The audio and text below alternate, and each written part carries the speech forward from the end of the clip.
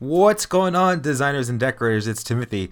Happy freaking New Year. 2021 was an absolute dumpster fire, I think, for a lot of us. But what the most amazing part is we can look back at that and realize that there were so many things that we learned from everything that we've gone through the past year. And there's so many of those things that will teach us what to do in the coming years and in the future. So don't look at last year as something of a horrible thing, even though it was an absolute dumpster fire. I'm even saying it's a horrible thing. But utilize that and definitely build on the future off of everything that we learned from the last year. And that's the beauty of it. So much has happened. I know it's been a while since I recorded, primarily because Indima is growing so rapidly. We just launched social media management, so you can now automate all of your posts for Facebook, Instagram, LinkedIn, Twitter, and even your Pinterest boards and scheduling your pins out. It is a phenomenal platform. It's a phenomenal add-on to the Indima core that there is an absolute free plan for everyone who's on Indima. And specifically for this podcast, if you don't want to use Indima specifically, if you don't need a business and project management platform side of things, definitely reach out to me personally and ask me if I'm able to put you on just the social media part. We will later launch the social media platform as a separate entity, just for those designers who don't necessarily want to use Indima or log into it to access the social media management aspect of it. And then today we just launched email automations. So now you can really automate that initial onboarding of your clients and send out emails automatically to your leads every time they're entered into the system, and even send out automatic emails after a client's added into the system, and really get those multi-level and emails going out to those leads and your clients for various things. You can even attach files to these, send them out in different increments in X amount of minutes, hours, days, and even weeks from when you initially do that initial step. So definitely check it out. The email automation is available to every Indima user. So if you are an Indima user, go ahead and play around with it. It's going to be under the new business menu item. With that said, this episode's all about the lead process. Obviously, there's the design process, and I think the design process is very, very specific to the designer. Obviously, there's my own design process that I can share, and even my own lead process, which I'll share here. But it's a really great stepping stone to really understand how many steps there are, and exactly everything that you can go through, even on the lead side, not even talking about the interior design aspect of things.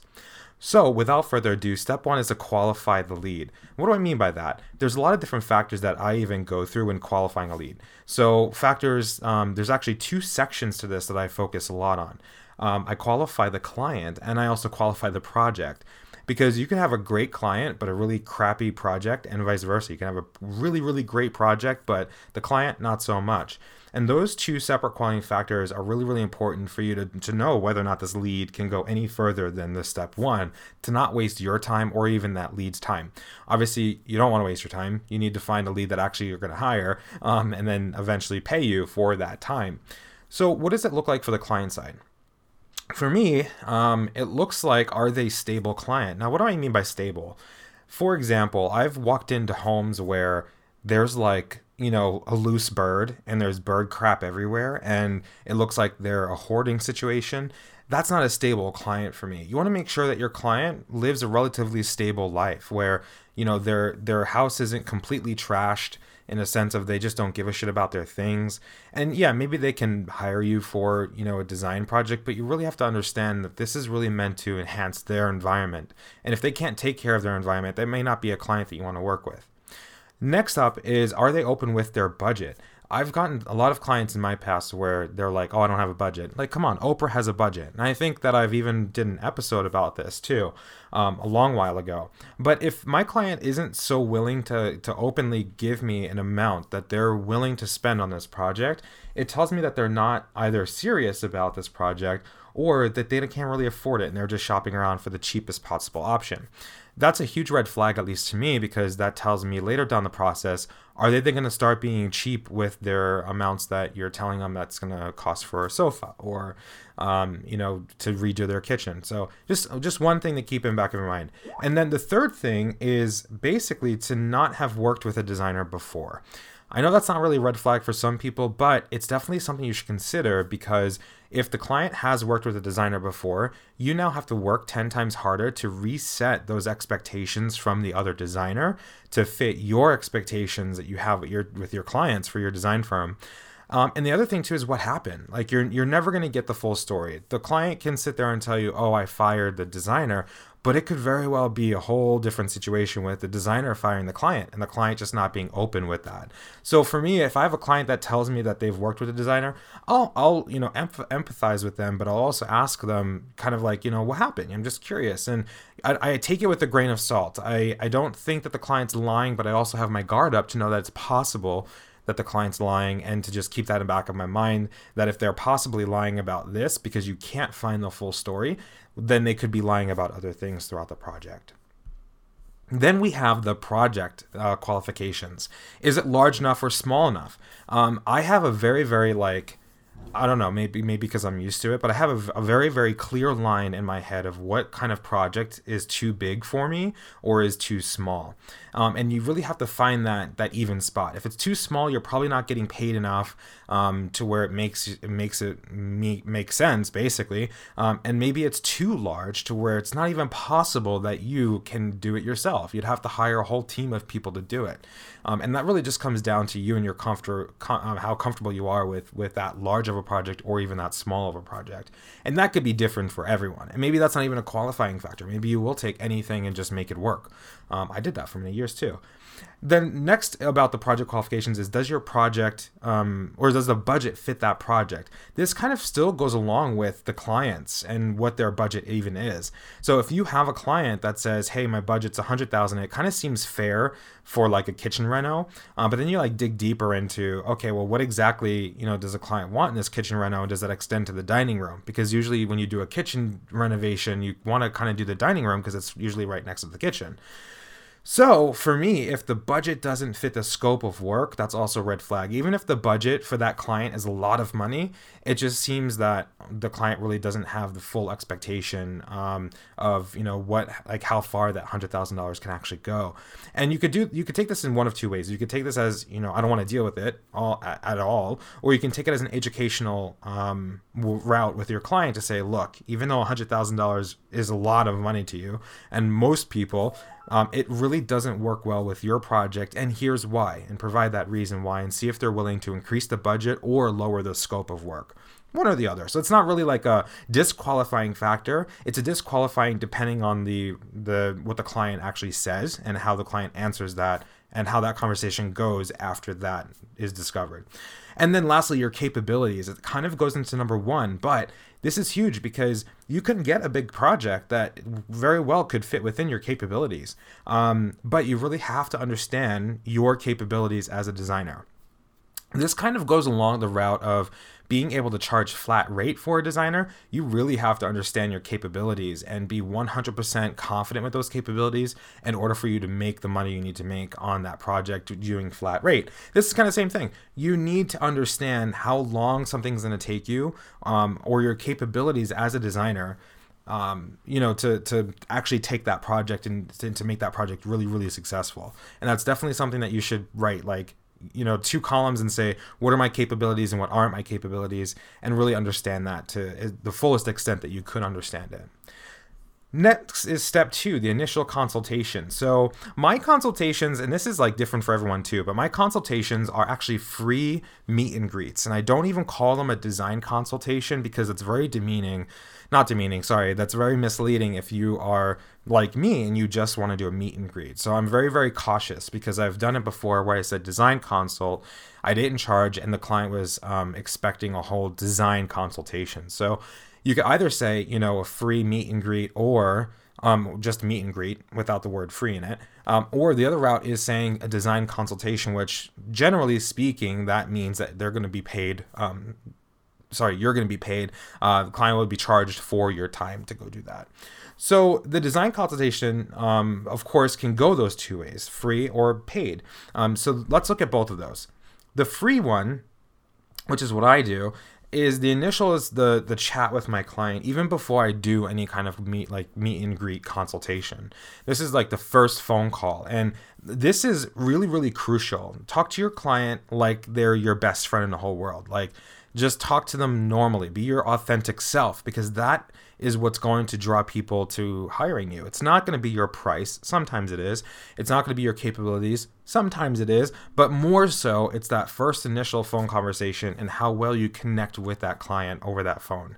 And that's even more crucial because it is the phone. They don't know you through a hole in the wall. So they're just talking to some random person that they called, and they need to put all of their trust in you from the very, very first second that they contact you. So that's really important. So make sure you take advantage of that. Then talk about your design firm. So then this is basically during the actual consultation, talk about the design firm and talk about how long you've been a designer for, and be okay with the fact that you've not been designing for very long. You could even fib a little bit and say, I've been doing this for a little bit. I mean, a little bit's a very vague, very, very vague thing. So you can kind of get away with it. Some clients won't probe, some clients will. And it's really all about your confidence level. If you are so confident in your work as a designer, then you fucking show that confidence. You say, I've been doing this for 3 months, but I've had such an amazing time. And you just make your personality and your confidence speak louder than the time frame that you've been doing it. Next up is walking the space. So walking the space, this is the free part, is not talking about design. It's really just asking the client what they envision in that particular space. Talking about if they've kind of like been looking at things on their own and what they like and what they don't like. It's not about you and like going in there and saying, oh my God, let's do a sofa here and let's do a side chair and a table and this and that and that and this, and envisioning this space with the client. That's the non-free part, and that's the meet and greet. This is just a meet and greet. This is just you guys talking as if you're friends forever. Then we want to talk about expectations. So next, after we walk this space, we sit down and we continue our conversation. We want to talk about their expectations, because if we want to keep the first at least half of the consult, or meet and greet in this case, all about the client, and we want them talking about themselves because it makes them feel good. When you talk about yourself and when you talk about what you like and what you love, it's more about you, and this is about the client. This isn't about you as a designer. This client's wanting you to design their space, so it is about them. So during this, I talk about all the expectations that they have working with a design firm, and then I touch base a little bit about our expectations through the next step, which is the design process. So I openly talk to my clients about the design process. I don't talk about the fee though. Never, never, never, in my own personal opinion, talk about the fee during the first consultation or meet and greet. And the reason why is because when you attach money very first and foremost in that meeting then shifts from you talking to them in a confident way about their space as a friend, which really draws a lot of people in on a psychological level, to it being strictly a business transaction. And if you're a designer that is a strict business transaction, that's amazing too. Then by all means, include the pricing talk in the design process. For sure, if that's what you do and that's what you want to do, that would be a perfect opportunity to do it. So talk about the design process, what the client should expect moving forward. But I personally, in a meet and greet, don't talk about money just yet. Then is the closure. So I take my last minute pictures, which, by the way, during the walk of the space, I do take a bunch of pictures on my cell phone, and I always ask prior.